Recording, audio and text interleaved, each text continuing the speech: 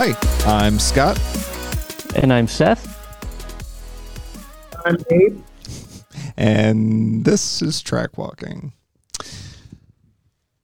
Tonight we've got Abram Schmucker. And first question, Abe, straight off the top. Do you like fresh cake or cake that's been sitting around for a few days? Fresh cake for sure. Not even close. All right. Like so much so that I wouldn't even consider eating old cake. All right.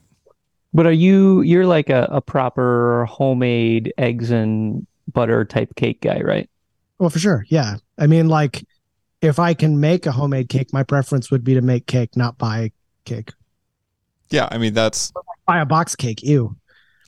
Well, okay, slow down here. Slow down here. I like homemade cake too. I'm just saying, like, for my... Okay, so we made my son, who just had his birthday last week. I didn't make him anything. Becky made him a snickerdoodle cookie pie that was awesome. But then for like and that was like for the three of us to celebrate together. But then I got him like a store half sheet of cake for like his party with his friends and stuff like that. Okay, sure. Those two things have different purposes. That cake is best when it's been sitting around for a few days. So that is my opinion, and I like it. I picked it up on Friday. It's now Monday. I think it's going to be really good in another day or two. Is that because you like it when the frosting firms up a little bit? Yes, that is part of it. Yeah, for sure. So anyway, we got that out of the way. We're getting his hard-hitting topics first. Yeah, he's got his very controversial food opinions that have been needing to come out lately. So only some of them, but as I was eating this cake, I'm like, it's finally starting to get good. So we hosted the Lichties yesterday for dinner, and I made beef stew from scratch, which turned out, I would say, pretty good. And I also made scratch dinner rolls, and those were really good. So that's the world I live in right now. For me, the extra effort, just put it in. I get it. I used to be into cooking. I used to like really like cooking in the process and like doing it. And since Becky has like so many dietary restrictions now, like we don't really eat the same things. So I don't like have anyone to cook for, and like I'm not going to cook for myself. Like then you and I are opposite. I think some people would say, "Oh, it's so nice that you cook food for your family and you host Thanksgiving and you do all these different things." Actually, I would say it's the opposite. I am so unbelievably selfish that I would much prefer to just make it myself. That way, I can ensure the quality of the meal is good. I get it. I'm good. I'm good with that. That's what's that? Not Myers-Briggs. Enneagram. That's an Enneagram thing. Self-preservation is, they've got like the 9 types, but then like within each type, you can be a self-preservationist, a social, or a personal, or something like that. I wouldn't be surprised that we touch on that topic later. Stay tuned. And he says he hasn't done research. Come on. I mean, we're the couch podcast. You laid hold on. Not that not that couch. Okay. We're not that couch podcast. We're the like you laid no. I'm going to move on. Abram. Yes. Let's talk about the first time I realized that you existed. And that is because you drove an Evo on the One Lap of America. That was a really exciting time in my life, for sure. What would you like to know? 6 years ago? 2016. So yeah. 6. Okay. Fun fact, I was there and I never saw you. Well, shoot. We were. Were you doing CTSV wagon things at that point? No, that was the year that I co-drove the middle 4 days of the week with Tim in his Mini. And so I missed the beginning and end, and I just flew in. Like I literally flew in and drove around with Tim and then flew back out. And so my experience that year was really weird. So I was aware that Abram was there, but I think you were like struggling with lap puppy Evo things the entire time, and you were way farther up the field. I have no idea. And I would say I am very proud of the result that we were able to secure as a team. But I do not think that our position on the overall leaderboard reflected at all how hard it was. That could be said of almost any position. Yeah. Jesus. Yeah. Now, I think I need some more backstory, because taking a fairly highly modified Evo on the one lap, while not a unique thing, is definitely an adult choice. Yeah. So why? So where do you want to start? What was your first car? Oh, Jesus. In high school, I worked for my family business, and my dad and mom owned a real estate and auction company.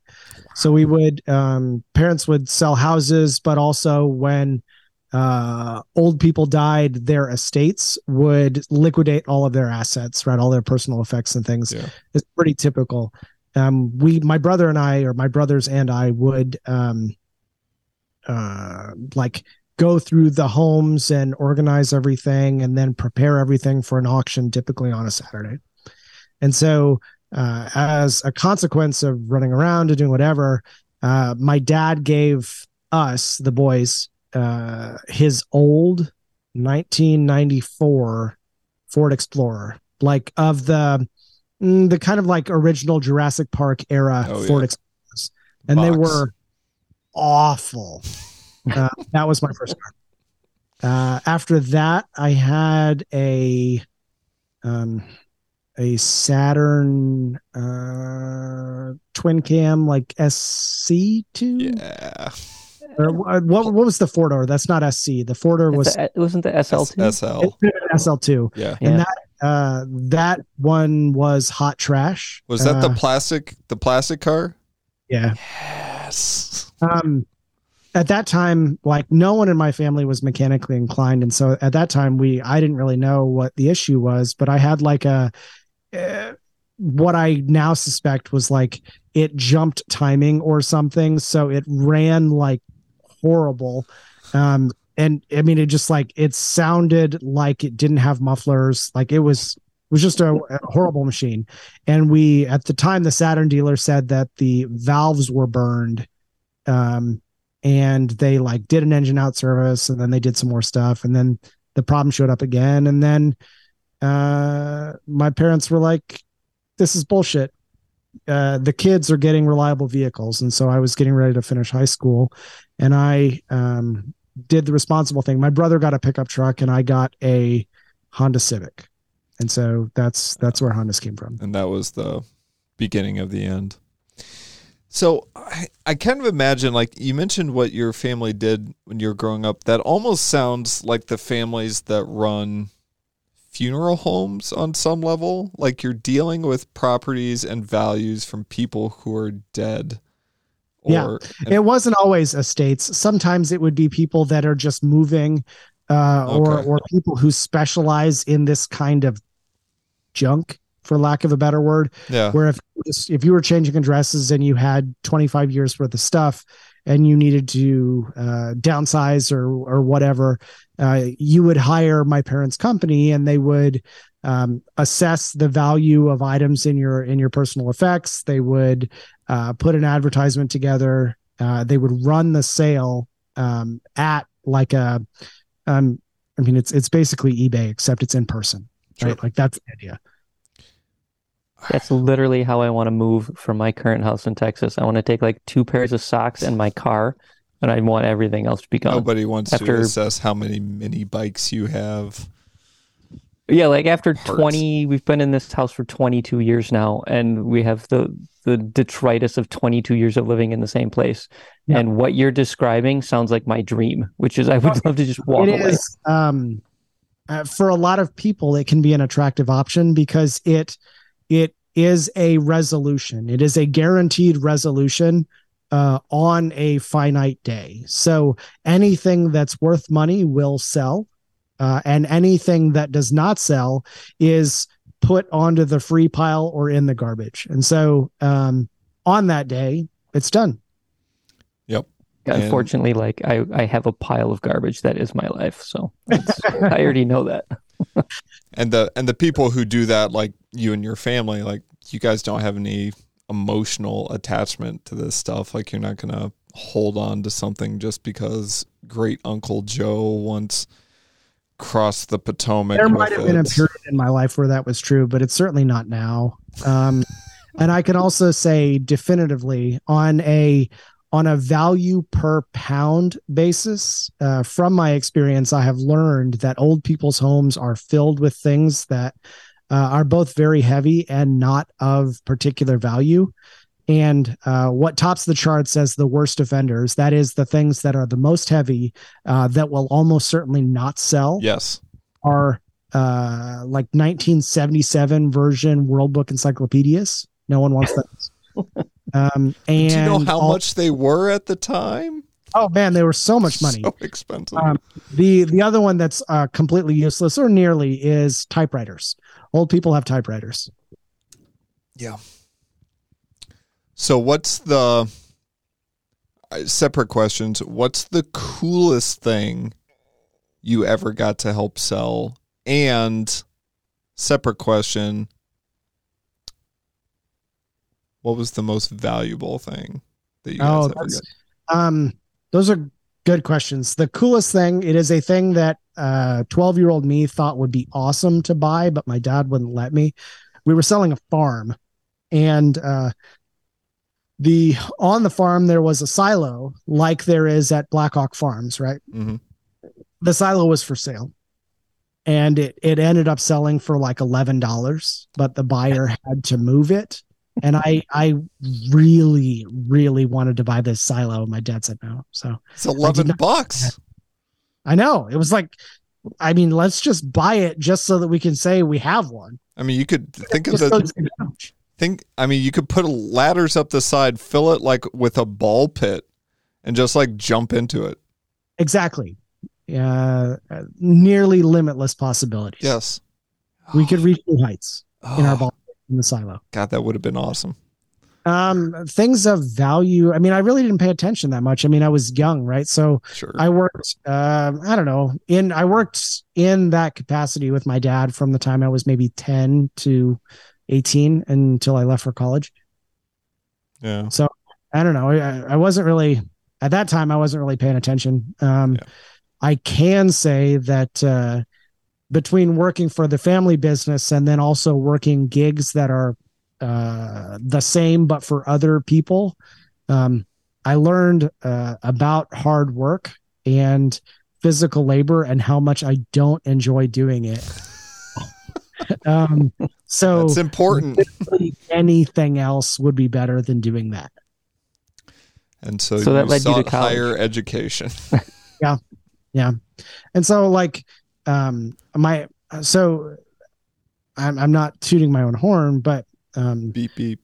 My parents, neither of them were college graduates. Neither of them were college attendees. And my dad, who was like my primary guardian from pretty early on in my life, he didn't even go to high school. He grew up in an Amish family and left home at like 14. Yeah. And he had like $0 in his bank account. And so as a parent, his advice often was just like, more school. But beyond that, or the, let's call it the specifics of how to do that and how to excel and how to do whatever. Like, I don't want to say I was self-taught because I'm in college, you're learning in college or whatever, but like that path was completely foreign to anyone in my family. And so for me, it was kind of like figuring it out on my own. So the ethic of working was there, but like the mechanics and the technology of actually how to do the hard work in this avenue with education was something that you had to apply on your own.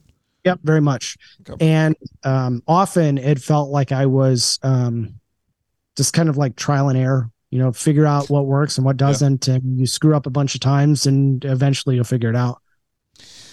So high school, you got a Honda Civic from a plastic Saturn.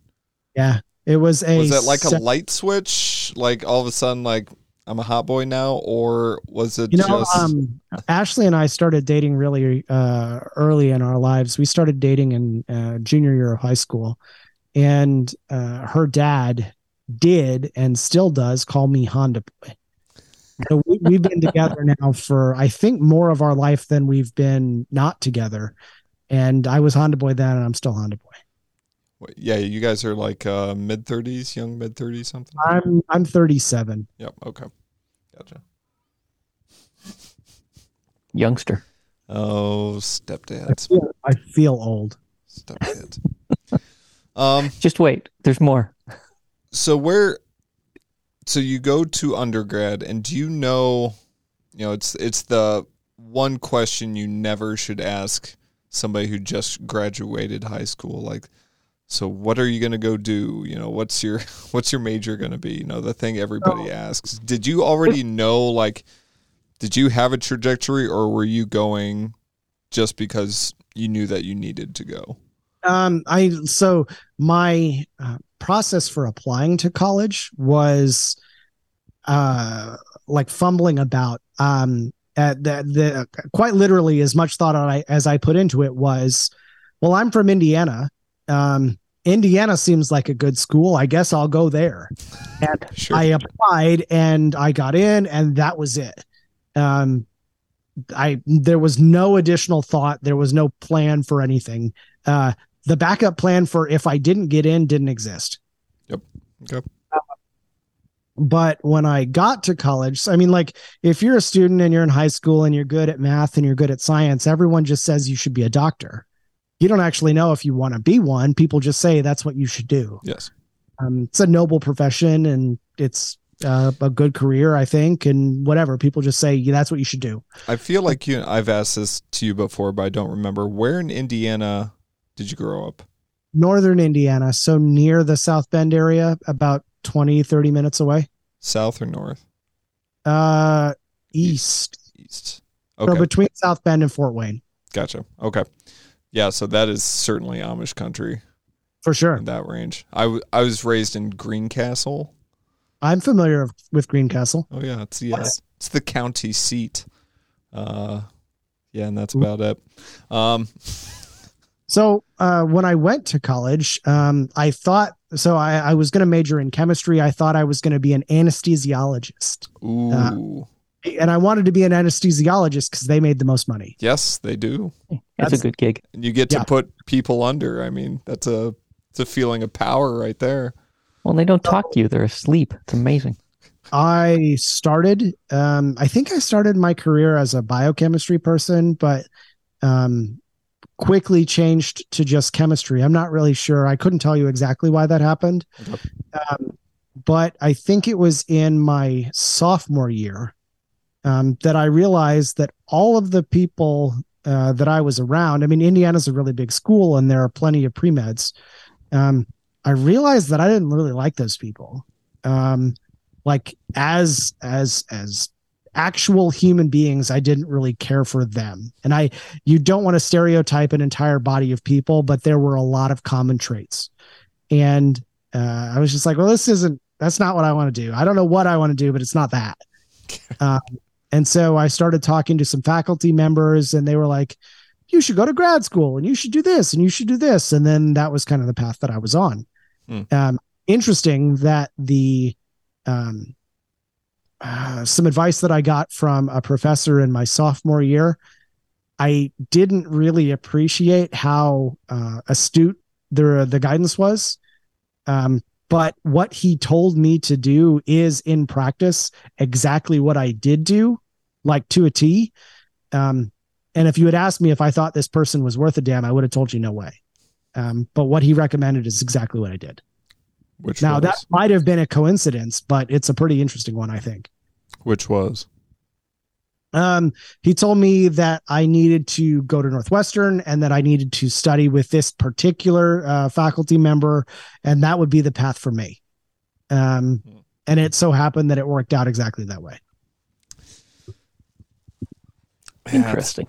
That can be annoying when somebody you don't really like or think highly of at the time is like, yeah, they really nailed that one, didn't they? Yeah. So you were just going to go off and be a chemist, make the most of yourself? Yeah.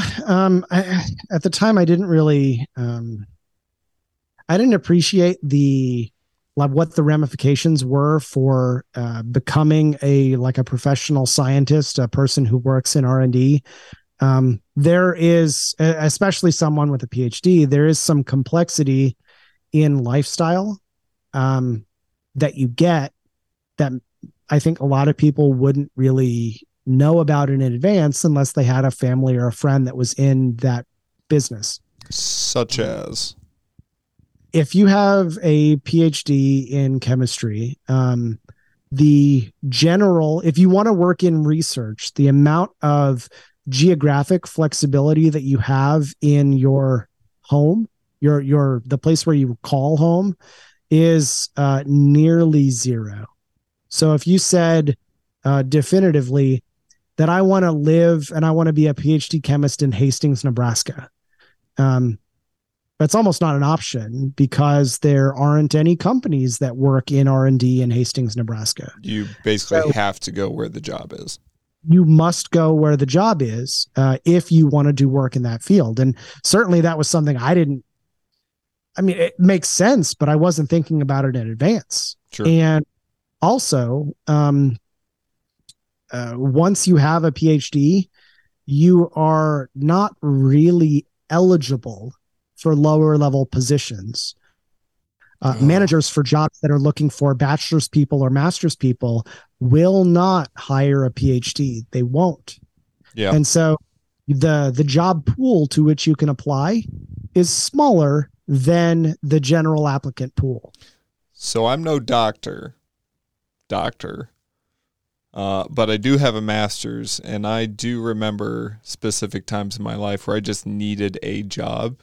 And I 100% hid the fact that I went to grad school. Yeah. Because I knew for a fact that it would make me so unlikely to actually get any job.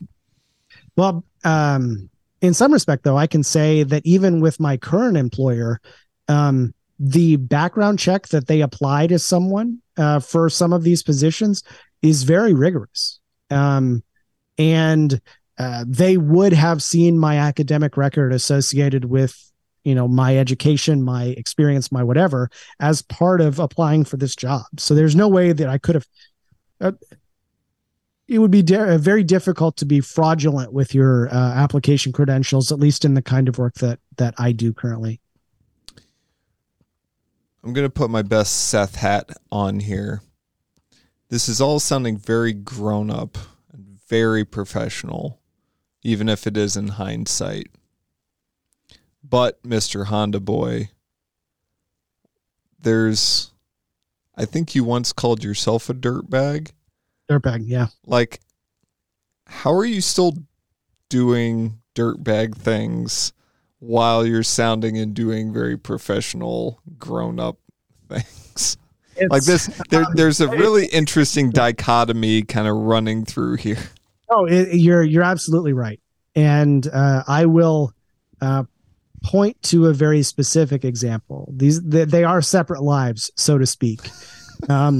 You're Batman. Just last week, I had dinner with a professional mentor from work. And that person was aware that I host a podcast, Slip Angle Podcast, brought to you by TrackTuned.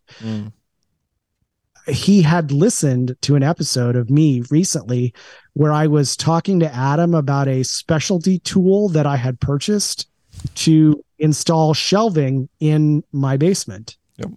That specialty tool, I will say, looks an awful lot like a butt plug, and it's called the Nut Boss. And this person just kind of like ribbed me a little bit for talking about something so unprofessional. Why did you have to talk about butt plugs? And I was like, well, I mean, that's what it looked like. I mean, have you ever seen one? So what I can also say is when I come straight to a Grid Life event from work, I'll typically have like a dress shirt on and my hair fixed, then I'll have dress shoes on, whatever. And people will say I look weird. Now, on occasion, I will sometimes wear street clothes into work if we're doing like a volunteer activity, cleaning out trash or something outside. And the last time we did one of those things, I had like my flat brim MS7 hat on that Pete gave to me. And people like stopped what they were doing to ask me what was going on. Why was I dressed like that? And is everything okay? Yeah, basically they're like, what's with the hat?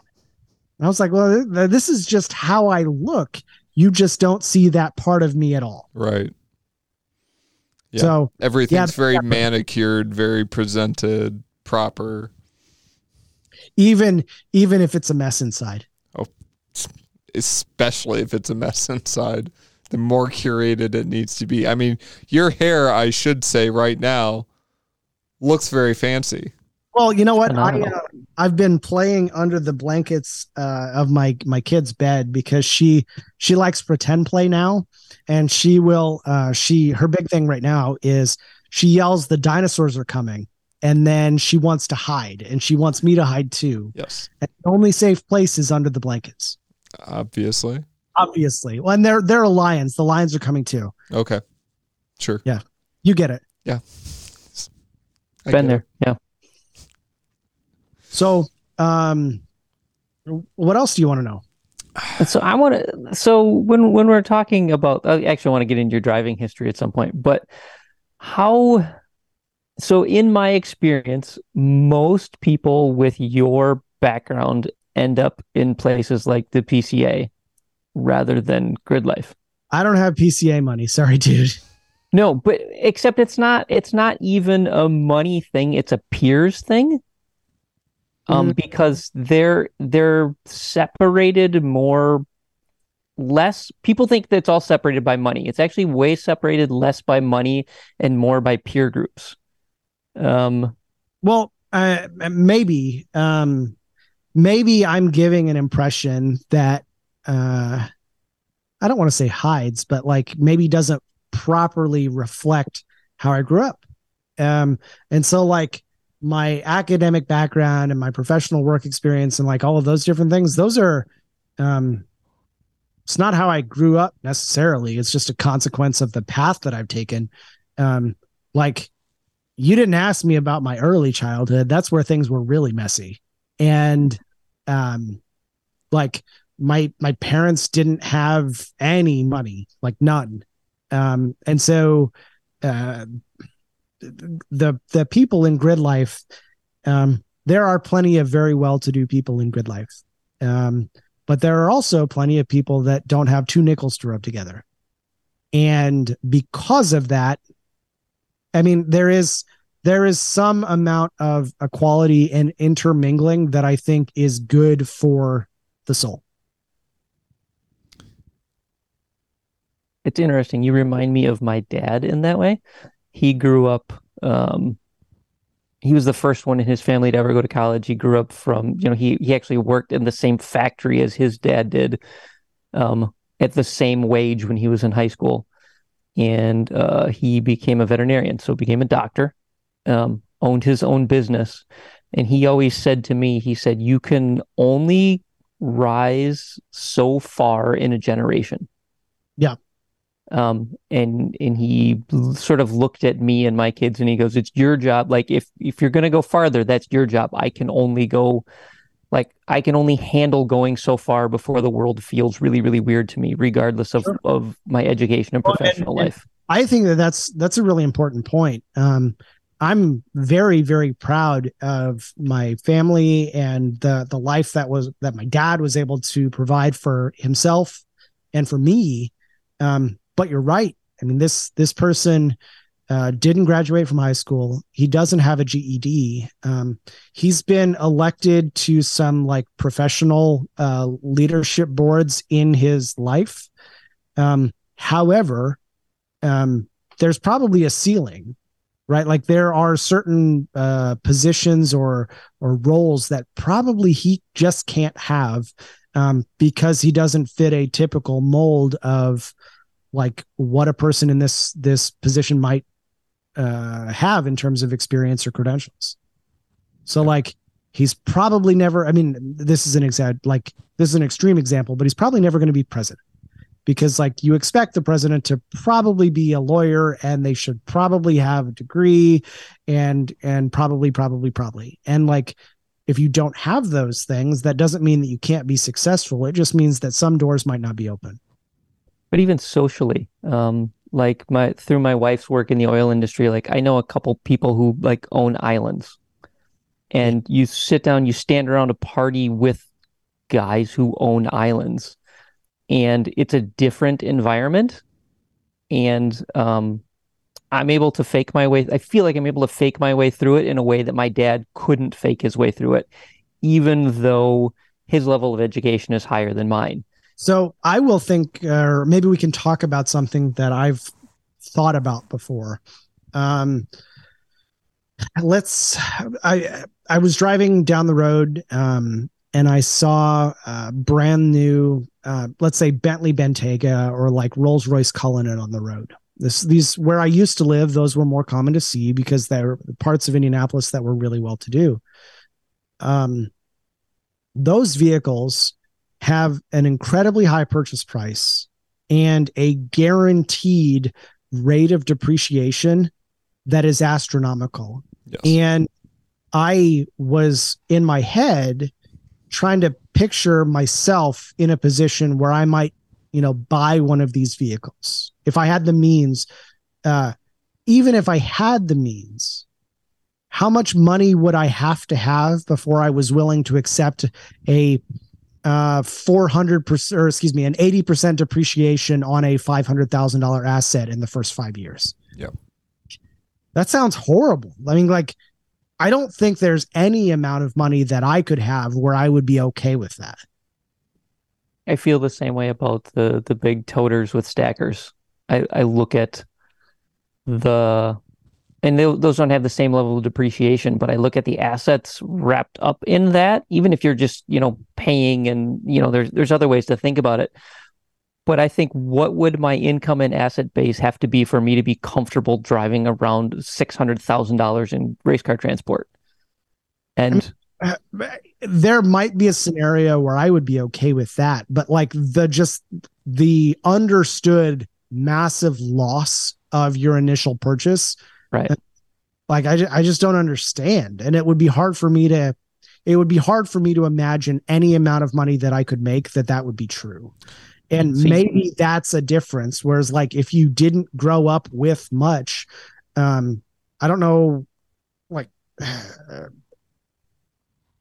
I think my family, we certainly worked hard, but like my dad would probably just say, don't be stupid.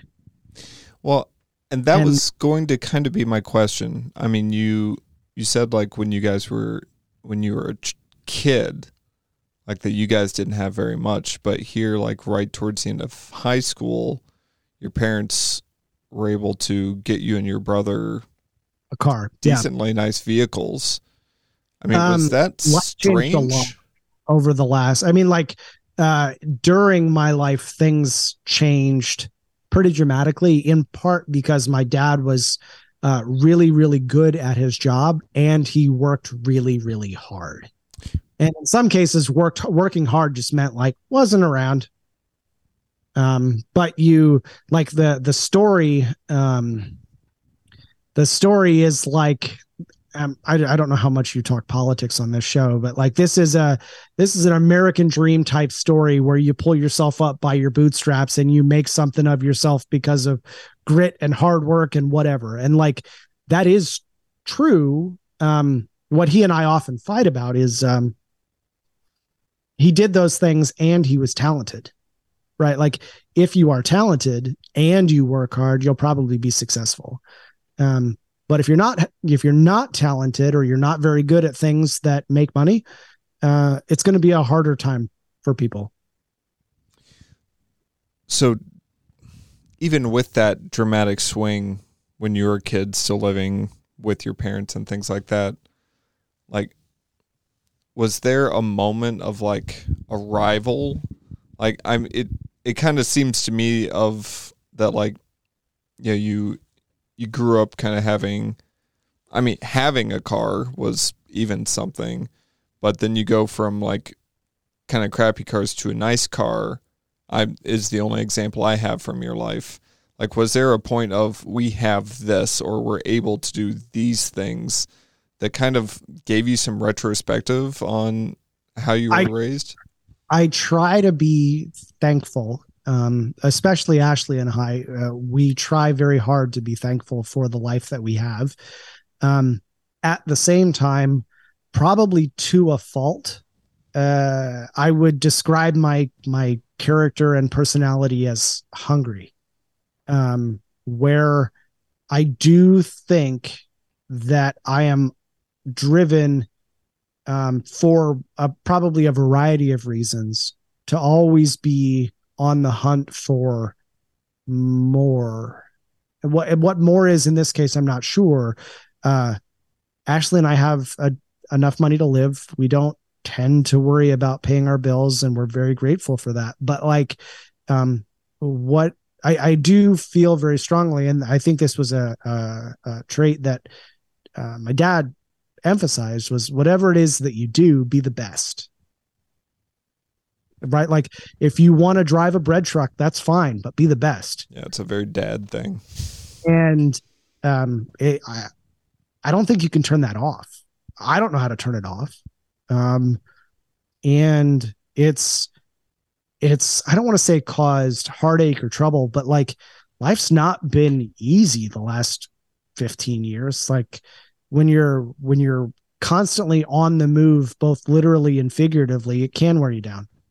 Well, yeah, and I know and am aware of that mindset, and it is very difficult to stop and enjoy what you have because you're constantly trying to perfect what you have or move to something better, or there's this forward momentum.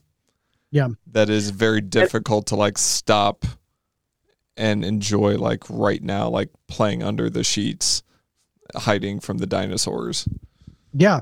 I will say that in my current position, and all of this is speculative, right? You never know. My only obligation is to do as well as I can in the job that I'm in. And it's possible that another opportunity will present itself to me. But what I can say is that this is the first time in my life professionally where I have had to think about, in the hypothetical, if a different job opportunity were given to me that required moving anywhere from where I am today, how much of a salary increase would it have to be for me to say yes? Because it's been, I mean, it's like, it sucks to move. I've moved, let's see, since grad school, I think we've probably had like 12 or 13 addresses. How long? It sucks. What kind of time period? In the last year, there was a period of time in the last year that in the 12 months prior, I had 4 addresses. That was a weird circumstance, but it was still the case. And so like, if I got a different job opportunity, would I automatically say yes if it meant for career growth and trajectory? Today, I would have to say I'm not sure. And that's probably the first time in my life where it wouldn't be just the definitive yes. So what changed? I was going to ask how much of that is family and settling down, or is any of it that? I mean, maybe. Like what I do know is I really, really enjoyed my job. I have a lot of professional responsibility. I have a management team that expects me to be really good at my job. which is I would say the first time I've like felt that amount of accountability. And so like, I kind of want to play it out and just see where it goes. What I also know is, I mean, I'm in a corporate job, and regardless of whether or not your circumstance is amazing, it's temporary, because eventually the people you work with will retire or change roles. And so, personally, the driver that I feel at this point is, how do I most control my fate? I have no idea how to transition this back into cars at this point. Oh, I got one, because he was talking about being like sort of perfectionist, sort of hungry all the time. Ooh, and I okay. feel like that hungry thing, what I know about your Evo, like you built a very serious car. I want to know how you went from Honda Boy to an Evo that was trying to eat you alive. Sure. When Ashley and I got married just after college, right before we started graduate school, and we moved from Bloomington, Indiana, which is like a college town, but like parking's not scarce. You people have their own car. That's not out of the ordinary. And when we moved to Chicago, this is a big city, and Ashley and I, we're from a small town. Ashley and I had never lived in a place like Chicago. Yeah. And so our first thought was, well, I guess we don't need two cars. And so she had an EK Civic, but it was an auto. And my Civic was a manual, and we didn't figure that keeping the manual, even though it was newer, would be wise if we're moving to a new city and Ashley's trying to learn how to drive stick in a weird area, whatever. So we sold my Civic and we kept hers. So we had one car, and I bought a motorcycle. Ooh, what'd you buy? Tell me. I had an R6. I had a 2008 R6. Okay, that's a fairly serious motorcycle. Very, very serious motorcycle. And I would say that power sport part of me came from when I was growing up. Again, this was in high school. My parents and my brother and I got more involved in doing like off-road, ATV, dirt bike, Jeep type stuff. And so when Ashley and I got married, this is actually a what's the right word? A sappy story. My parents said that the ATV was mine when I graduated from high school. And so when I graduated from college, I wasn't riding it. I didn't have a truck. I didn't have a trailer. So, being a 21-year-old in college, having an ATV is dumb. Right. So I sold it and I bought an engagement ring. And so like, I was like, well, if I like this kind of stuff, maybe I can have a motorcycle, and that will scratch that itch. And we can still have just the one car. And so graduate school, hold on. There's a wide gap between riding off road in like middle of nowhere Indiana to owning a fairly serious bike in Chicago. Yeah. Like you thought that was a good idea. Usually that's just like a poor evaluation of your own life that leads people down that path. Yeah.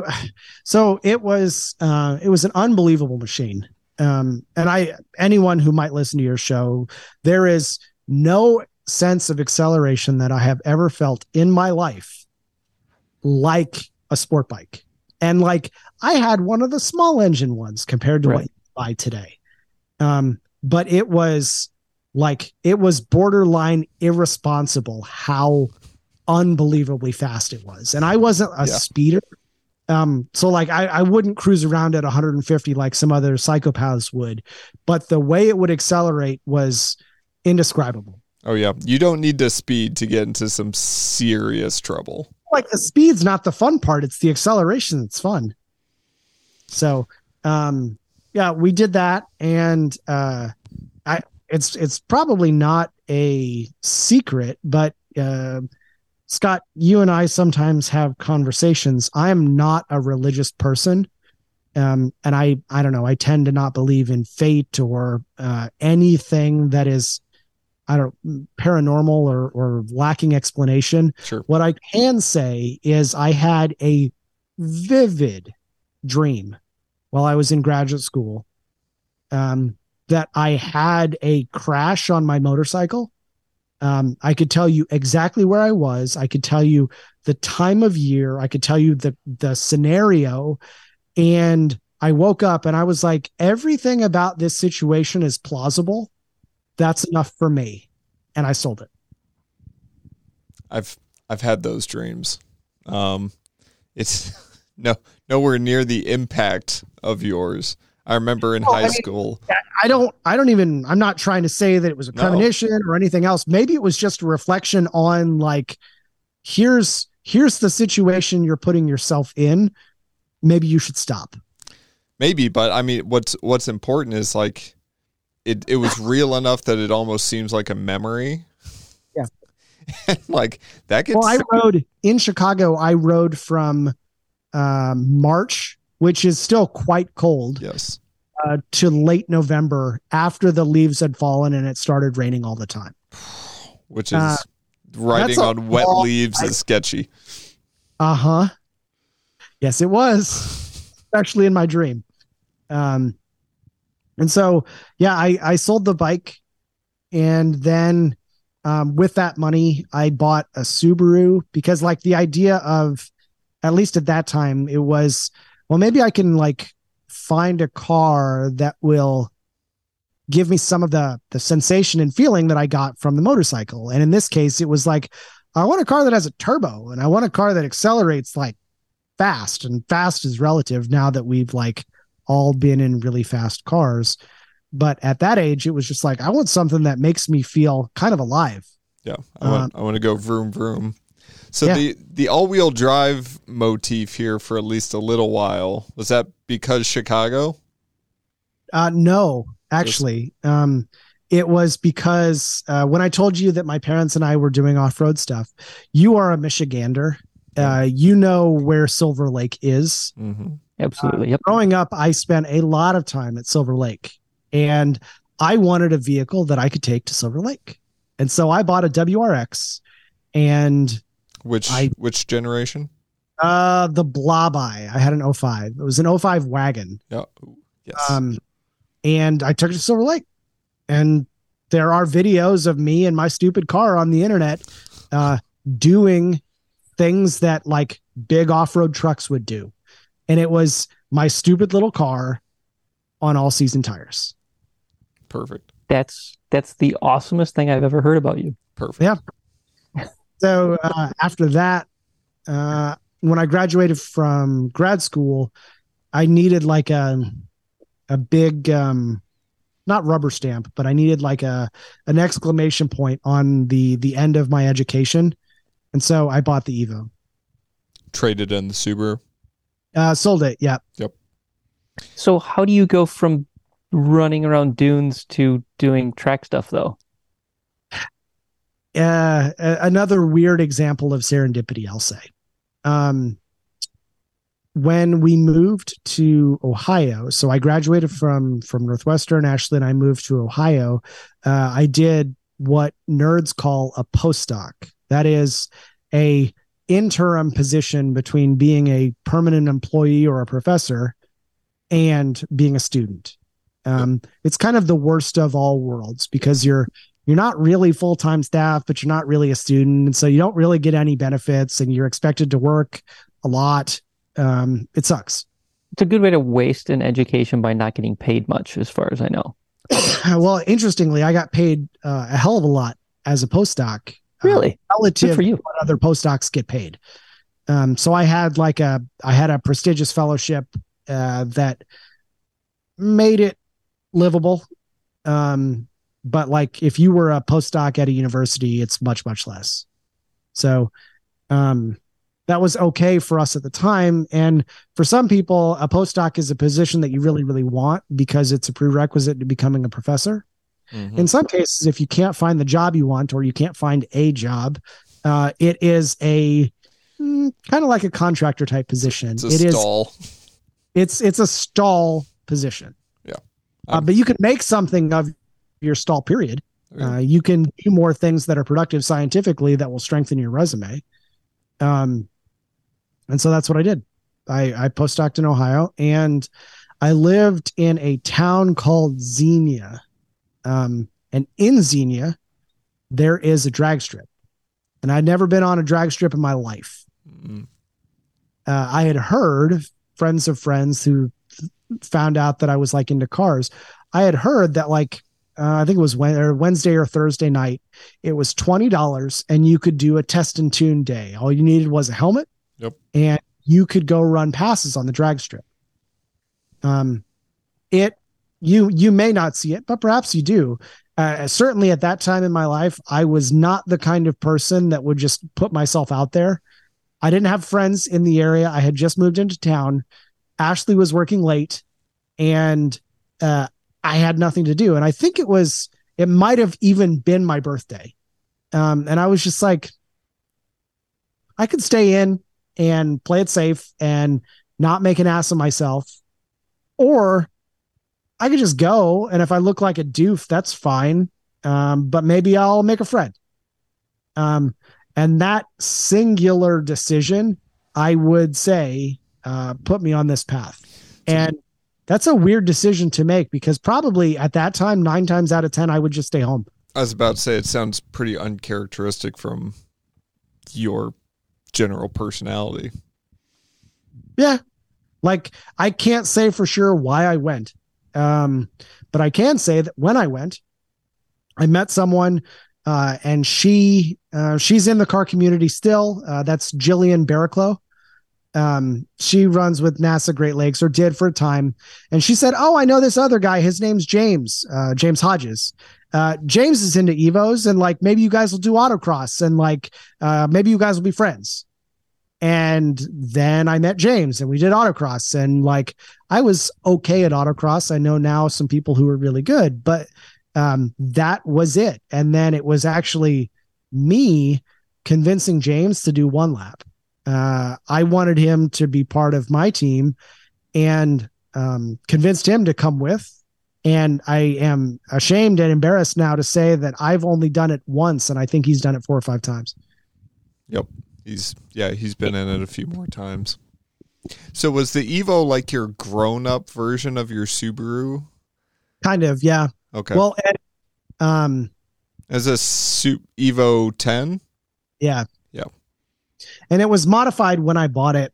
I know that that's like a stigma in the car community. It's like, people are always like, "Oh, don't ever buy a modified car." In general, I don't think that that's necessarily good advice. It might be good advice. What they really mean is, don't buy a poorly modified car. Yes. Because if your interest is in making a race car, like, buying a race car isn't necessarily a bad buy, no, as long as it's a good race car. That's actually what everyone tells you should do. Right. Don't never build a race car. It's way easier just to buy one. So I had bought one that had been, I would say, lightly modified. They did like all the things that Subaru and Evo owners did, right? They put an exhaust on it. They put a downpipe on it. They put an intercooler on it. They tuned it. They put an intake on. The car ran great. Like, if I had my whole car life to do over again, I would have just bought it and driven it. But you didn't do that. What were your drag strip times? I did not do that. What were your drag strip times since you went to the drag strip? Like, what was it doing? Launching an Evo is not easy, and I was not good at it. Okay. So, yeah, like, after you did a bunch of drag strips and a bunch of autocross launches and things like that, I burnt the clutch up. Yep. Actually, I think it was Paul Curley who burnt the clutch up in my Evo, because he was running drag passes in my Evo. And then he and Adam Ulrich, who you know from GLTC, mm-hmm. They helped me swap my clutch in my garage. And that's when we did coilovers, and we did turbos, and we did all this stuff like all at once in one summer. Oh, Jesus. And it was a mess, just a proper mess. Yep. And the decisions that I made and the things that I did, hell, the shops that I worked with, like all of those things I would do differently. But how were you as a mechanic prior to this? Like I had done a turbo swap in the Subaru before. I'd never had a garage until we lived in Ohio. So I had done stuff like out in the street, which sucked. But everything is relative, right? Like I thought I was decently handy before, and now I know people who are not just mechanics, but people who are good mechanics. And so I'm comfortable now saying like, I mean, yeah, like I could do this job, but I know people who are better at it. So I'll just let them do it. Yeah. Like Emil and Aaron are some of the best mechanics that I know, like bar none. Yeah. You can't compare yourself. It's a steep. I get it. What I know is that I tended to work on my car not because I enjoyed it. I don't. It's frustrating and difficult, even if I know exactly what task has to be done. Yep. And even if I know how to do it, the act of doing it is challenging for me. And so the only reason I worked on my car was just because I couldn't afford to pay someone else. So you took a highly modified Evo on the one lap. Yeah. Had a good but tough go. Yeah. All those problems were preventable and probably could have been prevented had I known what I was doing. God, that sounds fair. That's like a life quote, right there. Like in retrospect, had I known what I was doing, I would have made very different choices. So, one of my friends in Michigan, cautioned against me towing any kind of trailer. This is a person that had done one lap in 2013. And he and his buddy scored really well in their Evo from back in the day. And he was like, you don't want a trailer. You don't ever want a trailer. The reason you don't want a trailer is that trailers have wheels and you don't want any wheels. So just get a basket and put all your stuff in that basket and go as fast as you want, because you can, because you don't have any extra wheels. Sure. And that's like, I mean, that sounds like goofy advice, but like, we had so many trailer problems, just so many. And if we just didn't have a trailer, that wouldn't be a problem. We lost nights of sleep, more than one night of sleep, because we didn't arrive because we had a trailer problem. Why do you think I got the trailer that I did? It's because of people who made poor decisions with poor trailers like yourself that helped to lay that out. It's like, do not take a cheap trailer. Just don't. Bad tires, bad wheel bearings, bad time. Yep. Which is why we got the race trailer, and God bless that thing and whatever life it's leading now. It was a good. Now you have a trailer again. It was a damn good trailer, man. Trailer was amazing. Yeah, I know. But it's also, I've never trailered in the whatever six times I've done one lap. Yep. And I've talked people out of it that I've done it with. I'm like, no, if you could figure out how to shove everything in the car, your life will be immeasurably easier. I asked James, so it was originally going to be my dad who was going to co-pilot, but not race. And it was going to be Ashley who would navigate and do whatever. Originally, it was intended to have 3 people in the car. Yep. I asked James with short notice, probably only 2 or 3 weeks before the event, if he would come with, because I thought it would strengthen our competitive drive. James had a lot more experience on track. He had more autocross experience than I did across the board. And so I thought by having him on the team, we would be a more competitive entry. So we had 4 people in the car. It was 4 people plus our gear in a car with a tiny trunk and the trailer. Yep. So like, but the RS Motors guys did it the year before with 4 people in an Evo 3. Did they only have 3? Okay. 3. Yeah. That's key. We also did 3 people in my Accord, 3 people in the Cadillac. I've been in 3 people cars numerous times, and that's actually not a terrible number if you can convince somebody to sit in the back seat. Yeah. So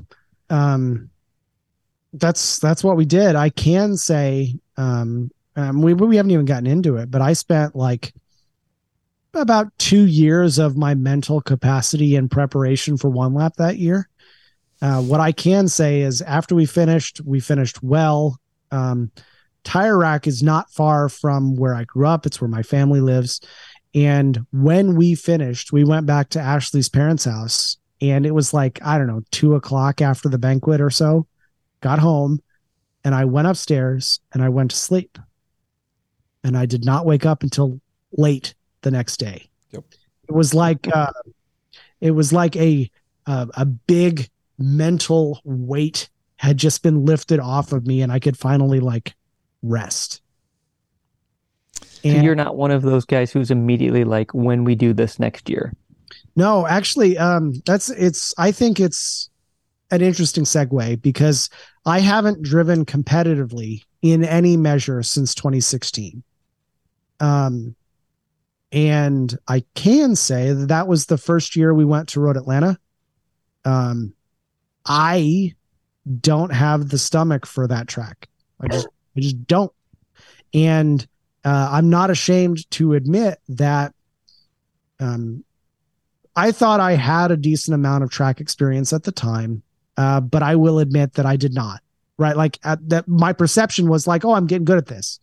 And now, like, I see people and how fast they are, whatever. Like, I don't know anything. And what I can say is I found myself driving faster than I was comfortable in an effort to win.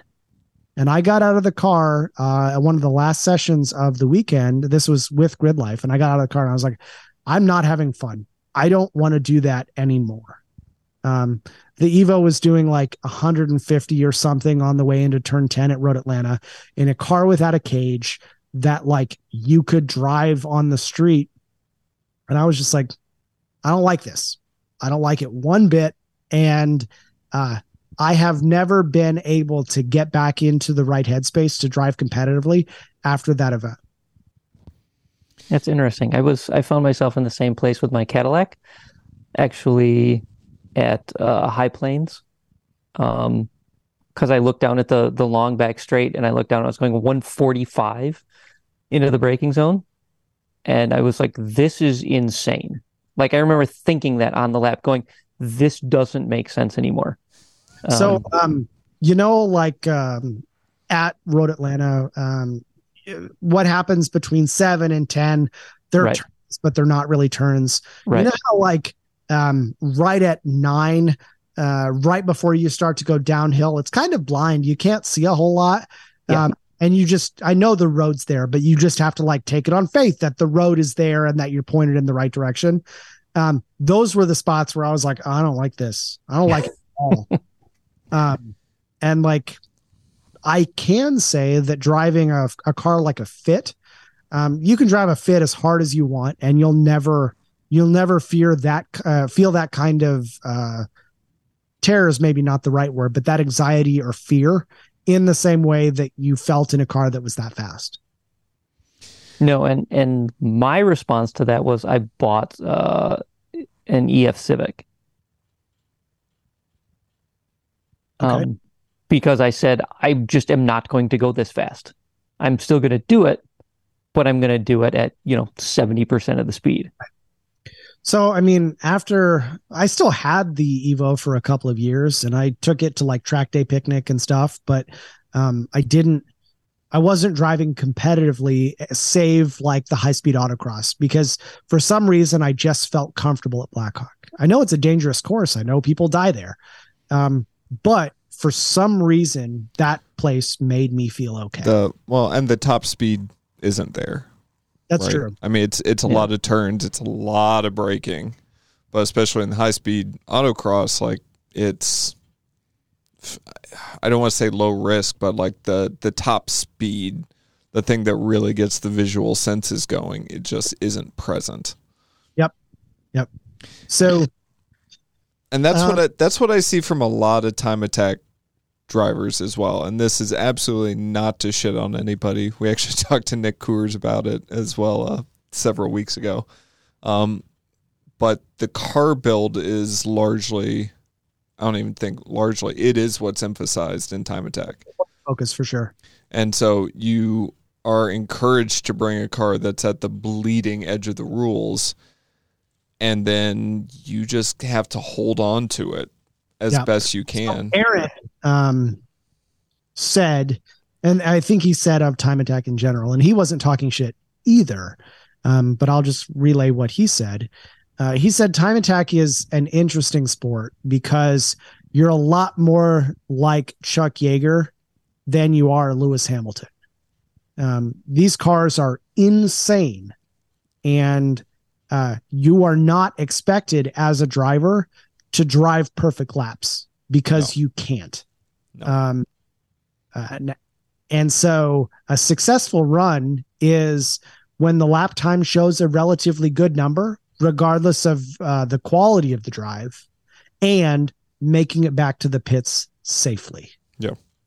And I would say of probably many of our time attackers, with the exception of a few notable ones, the quality of the laps aren't very good. The times are fast. Yes. Yeah. I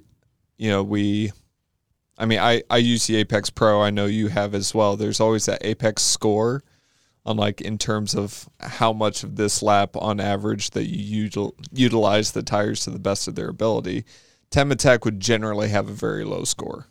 For sure. But the lap times would be very quick because the car is very capable. Yeah. And kudos to any driver who drives a fast car really fast. It's not easy. What I do know though, is that the lap perfection that people describe as the essence of time attack, that's not what it is. No. It's not at all what it is, because and I don't want to drink the GLTC Kool-Aid, but when Jeremy Sensen did a 213 at NCM in a car that made 240 horsepower, that's driving perfection. God, so fast. That's so fast. Yep. And the reason it's that fast is because he's done hundreds of laps in his race car. Having a time attack car and being able to put down 3 or 4 laps over a weekend while also changing an engine or a transmission, all that's dumb.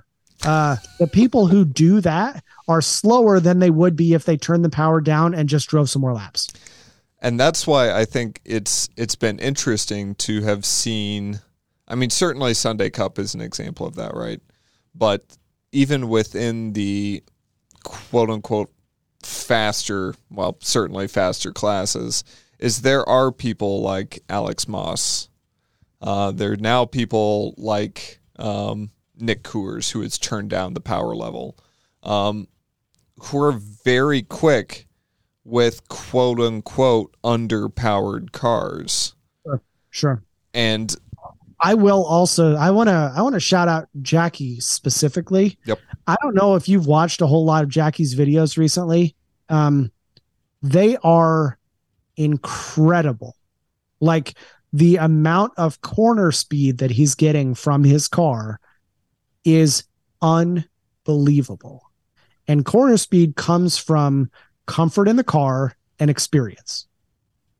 And that car's dialed in. It is properly dialed in, and he does so many laps in that Supra.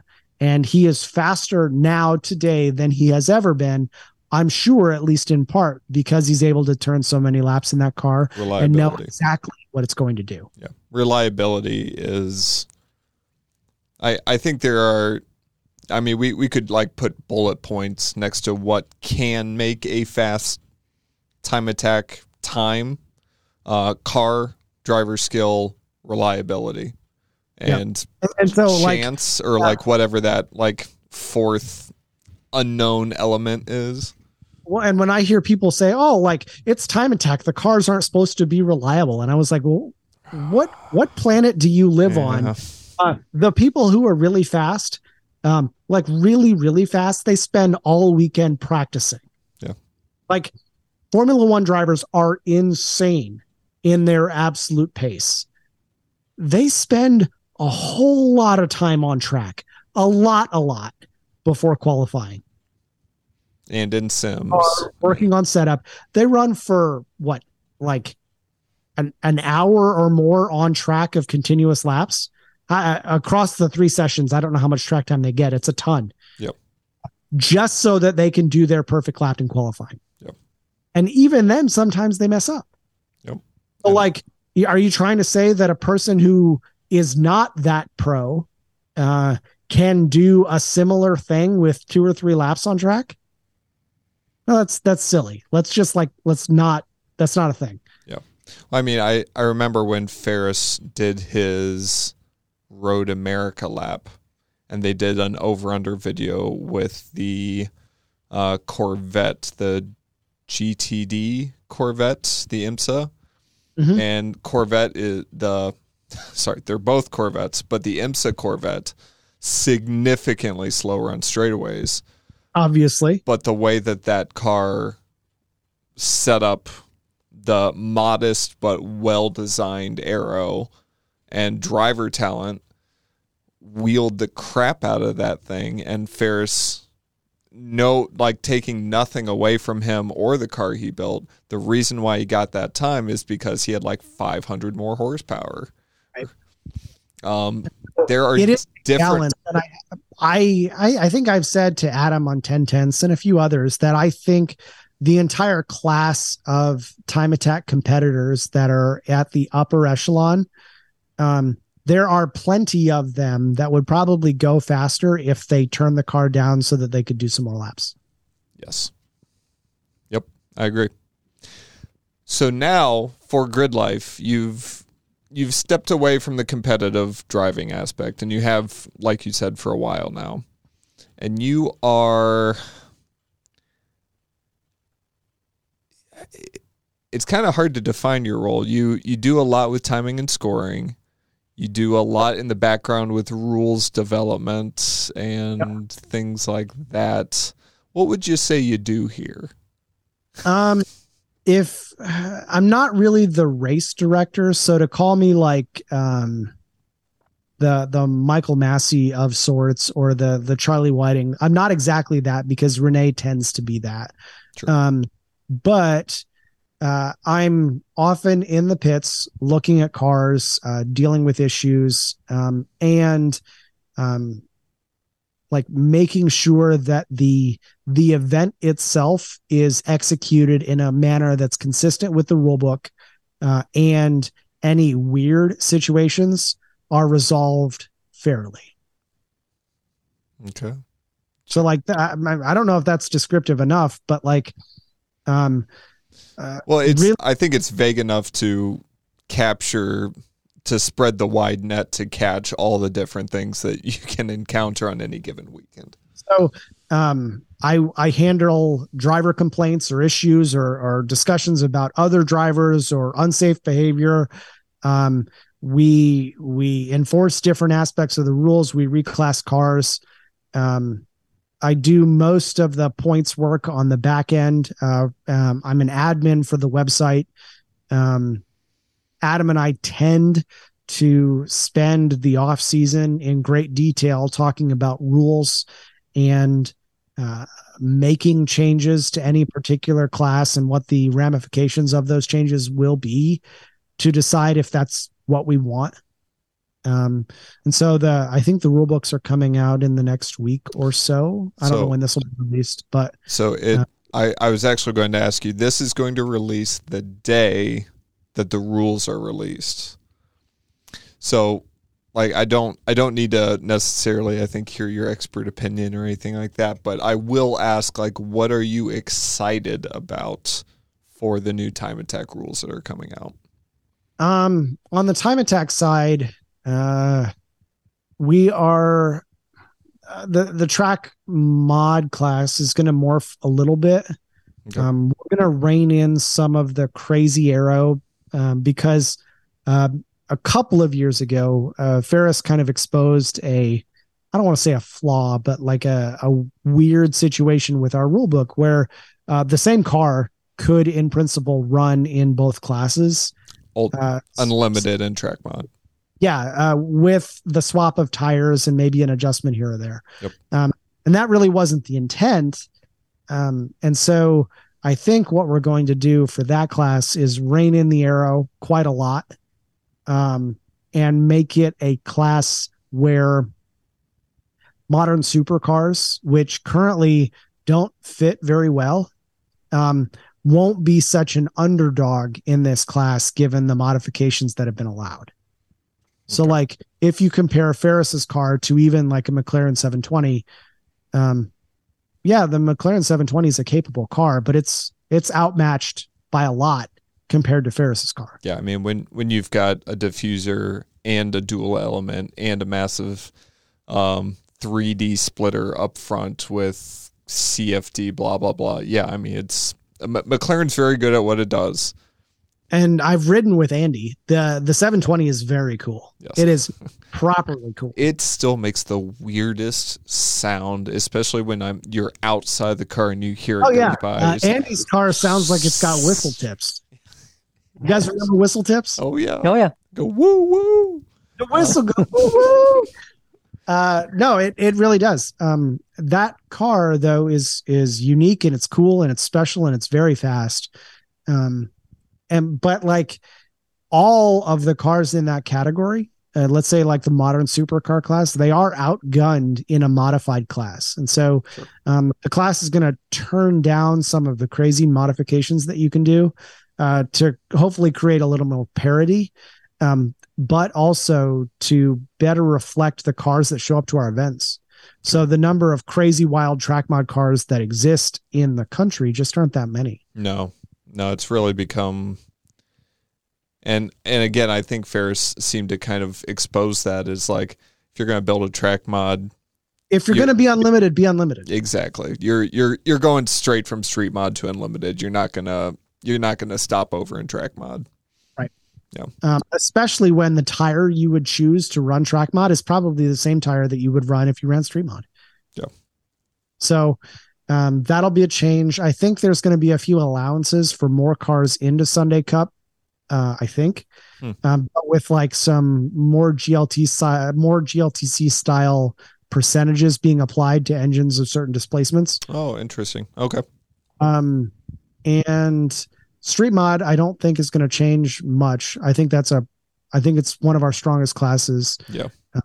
And in street class, something that we intend to do is, for the last several years, it has been turbos allowed 41 pounds per minute plus a few allowed legacy OEM type turbos that come with modified versions of Evos or whatever. S turbos, yeah. Yeah. So we're going to simplify that now to just say 41 pounds a minute. If you're using an OEM turbo or not, it's the burden of the competitor to prove that turbo is legal. And so I would speculate to say that some of those legacy allowed turbos will probably no longer be allowed. Okay. And then Street GT still a thing? Continue on? We will require in both Street and Street GT that no aftermarket ECUs are allowed. I don't think that would generally apply to Street GT because I don't think anyone's going to do that swap. But with Cobb Tuning and other aftermarket, let's call them chip makers, I don't know what tuners, moving more toward being compliant with emissions requirements. Requiring no aftermarket ECUs will hopefully also limit the amount that cars are modified in street class, to hopefully make some of those cars feel a little bit more within reach for a customer or a driver that's not in it yet.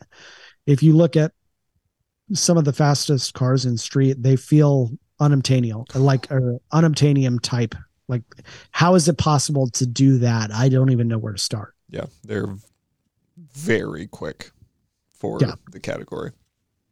And so, like, I'm not necessarily in the camp that we're picking winners. We're absolutely not picking winners, but like a car that I would like to see as capable of being competitive would be like a Type R.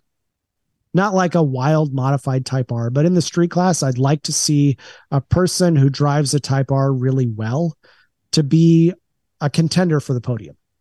And I think we saw that with Patrick Daugherty this year at AMP. He drove his car from Lexington, Kentucky on his Hankook RS4s. Yes. And he didn't work on the car while he was there. He podiumed at AMP in street class, and then he drove home on Hankook RS4s. And that, to me, that's a great weekend. I mean, that's kind of all of our ethos, and how we may have just lost Abe. But, I'm still here. Okay. But like in all of our ethos of like driving the car to and from events is inherently cooler than not. Yeah, it's I mean, like you're not doing it for credibility or anything, but it does make life simpler. Yeah. I mean, Becky and I kind of necessarily, we had to go with the tow vehicle and trailer option, largely because of my son, but also the fact that we had several instances where we couldn't get home. Now that's in a wheel-to-wheel environment, which, carries some greater inherent risks with it. But yeah, when you're in a street class, it feels like you should drive your car like on the street. Well, and I don't want to say that it's necessarily a requirement, but I was, if Adam Nielsen listens to this podcast, he'll probably be mad that I say this. In terms of driver progression, the way I see some drivers going is you have this street car, and it might be modified because you're into cars and you haven't been on the track before. And so you've got this modified car, and then you start doing track days in this same car. And then you get pretty good at it. You want to start like driving a little bit more competitively. Well, how do you compete with your street car competitively? Well, I mean, you could time attack with it. And so now you've got this modified car that you're time attacking and doing whatever. What I will say though, is that for probably the super majority of people that are interested in transitioning from time attack to GLTC or any wheel-to-wheel class, whether it be grid life or not, almost certainly there will be a reset of what car do I use to compete? Because in time attack, I think largely people drive the same street car that they've always had. Mm-hmm. And when you start in wheel to wheel, you question often, well, what car should I start with? Do I have to do all this over again? Yeah, I've heard you talk about this before, of actually taking the step back and like picking the quote unquote right or best chassis for you, depending on where you want to end up with it. Yeah. And so maybe with the exception of Club TR, which was intentional in its writing of rules, a Club TR car could find a transition into GLTC reasonably easily, actually. Right. And so that might be the thing that if you really, really like time attacking Club TR, is the barrier to wheel easier if you have a car that's compliant for this class? I hope so. So you're doing this stuff with Grid Life. You're happy with your job, and you are... Well, before you finish this question, Scott. Oh, Jesus. You're doing this. You're doing this stuff with Grid Life. You're not currently driving. You do a shit ton of hours and effort with Grid Life, and I think there is a why. Like, what? Yeah. Okay. Why do you do this? What do you get out of this? What is your motivation? Why are you still a dirtbag hanging out with track dirtbags? Well, this is a good question, and it's a good question. The same could be asked of either of you. Why do you race? Why do you race with Grid Life? This is I don't want to say it's a profound question, but I think it's relevant. Well, you do it because the people that you are around, you enjoy their company. And for me, the thought of not doing it is so unattractive that I'll just keep doing it. Right? Like, if the people that you see 10 times a year are your family, could you imagine just stopping? That sounds horrible. That's why I do one lap, because I can't not do one lap. Yeah. And we've talked about it. You do it until you have a compelling other thing.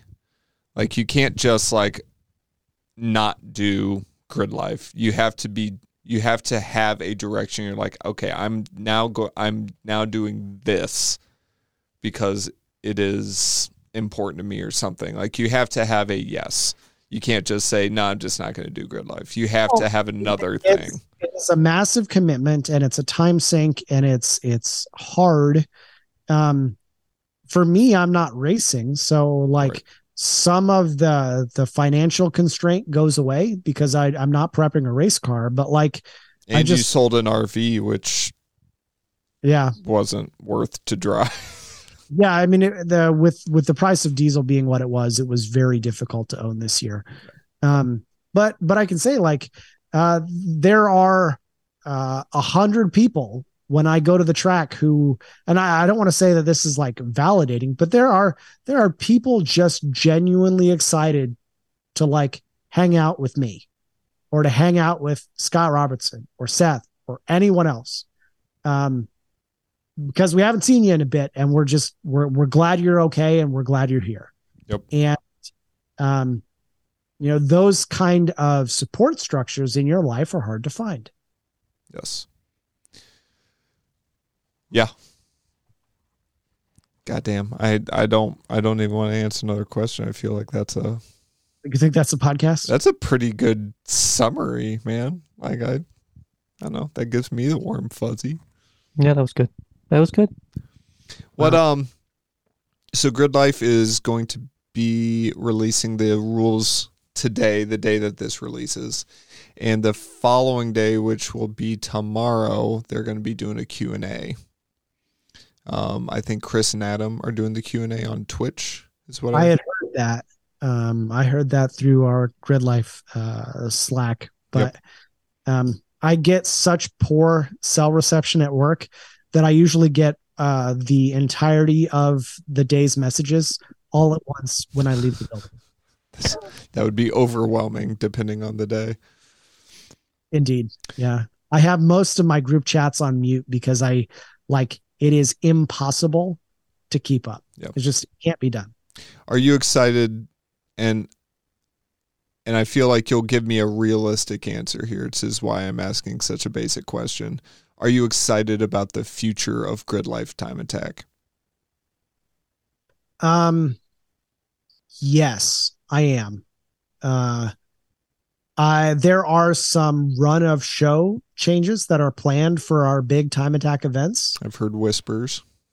And my biggest frustration with Time Attack in general is that to spectate Time Attack, it makes no difference if you are in person or if you're sitting on your computer at your house, because the experience is the same. You spectate Time Attack by having Race Hero open on your phone. When a car rolls past the start line, you check the app. Yes. Like, I can appreciate the cars going fast, but as a spectator sport, that sucks. Yep. Now, what I can say is Time Attack and by association, qualifying in wheel to wheel is a spectacularly intense driving event. Yep. It is everything that you have. Now, how do you make the event run in such a way that the spectator experience is similar to the driving experience? Yeah, and they've done the Oh, what was the lead follow that they did for couple of seasons? Those were called bracket battles. Bracket battles. Those were cool. They're badass. Adam, Chris, and I really worked on that in like late 2017.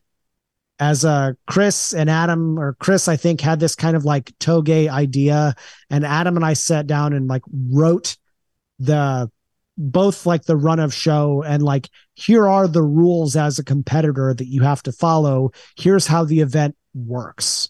And I had just spent some time going to the drag strip with that same Michigan friend of mine who commented about trailer wheels. He was a really, really competitive Evo drag racer with a series called Import Face Off. And so I had gone to a couple of events to just hang out while he would compete over the weekend.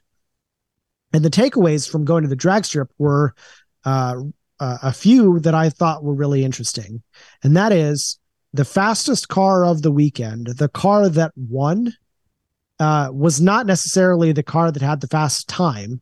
It was the car that had the fastest time and won heads up over and over and over. Yep. And if a car had a DNF or just lost, they were out. And so there was something really cool about that, where it's like, okay, well, I want to make sure that the car who wins is the one that's on the track, like, for people to see. What I hated was the idea that a car could run a fast lap on a Friday, break on Friday morning, and then never go on track again. Oh, and people started showing up to spectate on Saturday. Yep. Which happened at many events. Yeah, for sure. And I also, I liked the challenge of being heads up, and also, like having the stress and like pressure to, this is your moment. You have to do it right now. And something else that was cool about brackets that I still think is cool is, as a spectator, there is a definitive winner and there's a loser. Right. And when you are watching, you don't necessarily have to have your phone out to know who won. Right. You just get to watch. Yep. Visual. And for me, those elements made brackets a lot of fun. There are downsides. One is people say, well, that's not traditional time attack. Another downside is, in terms of run of show, it takes a lot of track time in minutes to accommodate very large bracket fields. And for the years that we did them, we tended to be as inclusive as possible, rather than only allowing the top cars to run. Sure. And so as a consequence, it just took a lot of hours on track. Yep. That said, can we find a compromise for 2023 that will bring some of that excitement and pressure and focus to drivers? Yes, I think so. Kyle's been working on it in combination with the stream team. And we think we have something that strikes a good balance between a conventional time attack, which drivers are customers that the customers are paying for, and something that is fun to watch on the stream. It's interesting to me, kind of, knowing what you've been working on and what you're currently working on, and, kind of honing, refining, making things better and stuff like that. And I think the phrase you used early was hungry, and that even though you're not driving competitively, that you're still trying to refine things, and you're trying to be the best time attack director that you can be. And I would say that, you guys know Adam very well. Adam has kind of a character flaw that he hates everything that he does. Right.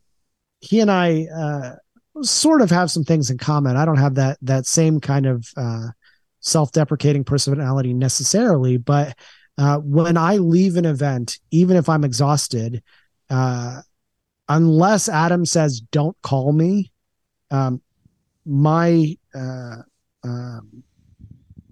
first, the thing that I must do is I'll call Adam on Monday and talk about all the things that we should do differently so that it can be better next time. So you mentioned the Enneagram early on. I think maybe before we recorded. Do you know, have you done Enneagram work? I know that from from a disc perspective, I am I'm like extreme D. Okay. Just like as a personality type, I don't know. That's just me. But like other personality characteristics, I had to do one for a mentor, and this was one that I don't think very many people do. It was called True Colors, and Yep. I've done a True Colors, and my True Colors assessment said that I was both like deeply analytical and methodical, which in this case, in the True Colors assessment, is green. But I also presented a different character trait that is less typical for like scientists and engineers, which was orange, which was like action forward, like a driver in terms of change and decision making. So like as a personality type, I would say it's kind of both. Yeah, I think in the Enneagram, it'd be interesting. I got Adam the one of the definitive Enneagram books. I don't think he finished it, so you can probably steal it if you're ever interested. But I would guess that you're either a type 1, which is known as the reformer, constantly like looking to make things better. Like, what can we do differently? Can be critical, but critical in a very creative, positive way. Or a type 5, which is called the thinker, which is like this very like 2,000 miles away, like looking at the big picture and like I do know that Adam and Chris are very similar in some of their personality traits. They both have a guiding hand, I guess, and their guiding hand is just how something feels. Sure. And I don't drive that way ever. Yes. Yep. I don't like subjectivity. So often the way our working relationship works is they might have an idea for how something should, not necessarily how it should be implemented, but like what the takeaway should be of sorts. And my responsibility is, in many cases, figuring out, okay, well, how do you take that abstract feeling and convert it into something that is executable? Sure. That's absolutely something that I do in my job. Yeah. So, as a specific example, earlier this year, and you GLTC raced, earlier this year, we needed a more reliable way to submit driver comp forms, and we needed a way to make sure that they were authentic and whatever else. And this is not airing dirty laundry or inside baseball or whatever. I think Adam was just like, yeah, just handle it. Like, I don't care about that. Just give us a way that works. Yep. And I was like, well, Google Forms can do this, and it's terrific. Plus, it's authenticated because people will sign into their email account, so that the comp forms that come are true and associated with the person. Well, I like built the form, I tested it, everything worked perfectly. Like, it all went into the Google Drive exactly how I wanted it to. And I showed it to Adam, and Adam was like, I don't like that. I was like, well, why not? And he was like, I don't want to force people to have a Gmail account. And Adam and I I was annoyed by this because I had spent some time in preparation to do this, and the solution worked perfectly. Yep. And I was like, Adam, feels like a very Adam thing. You're the sanctioning body. You make them do all kinds of things. This is just another thing that you're asking them to do in order to race.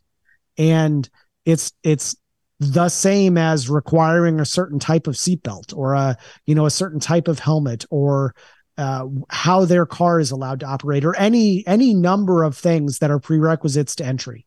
Sure. But not email. But that was a bridge too far. Yep.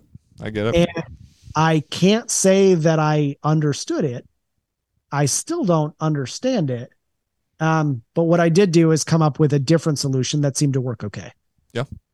And in this case, we didn't use the Gmail solution because he didn't like the way it felt. Yep.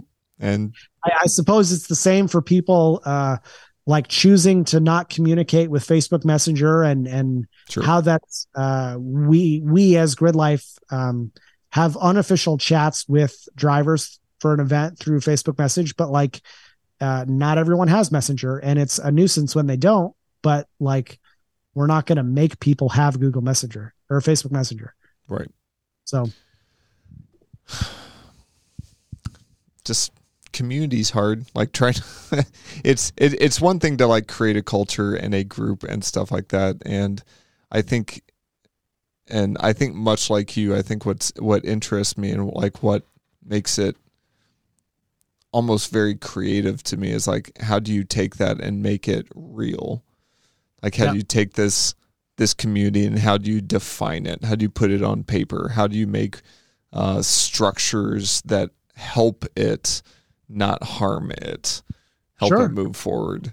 And I mean, if this person were here, I would say it to them directly.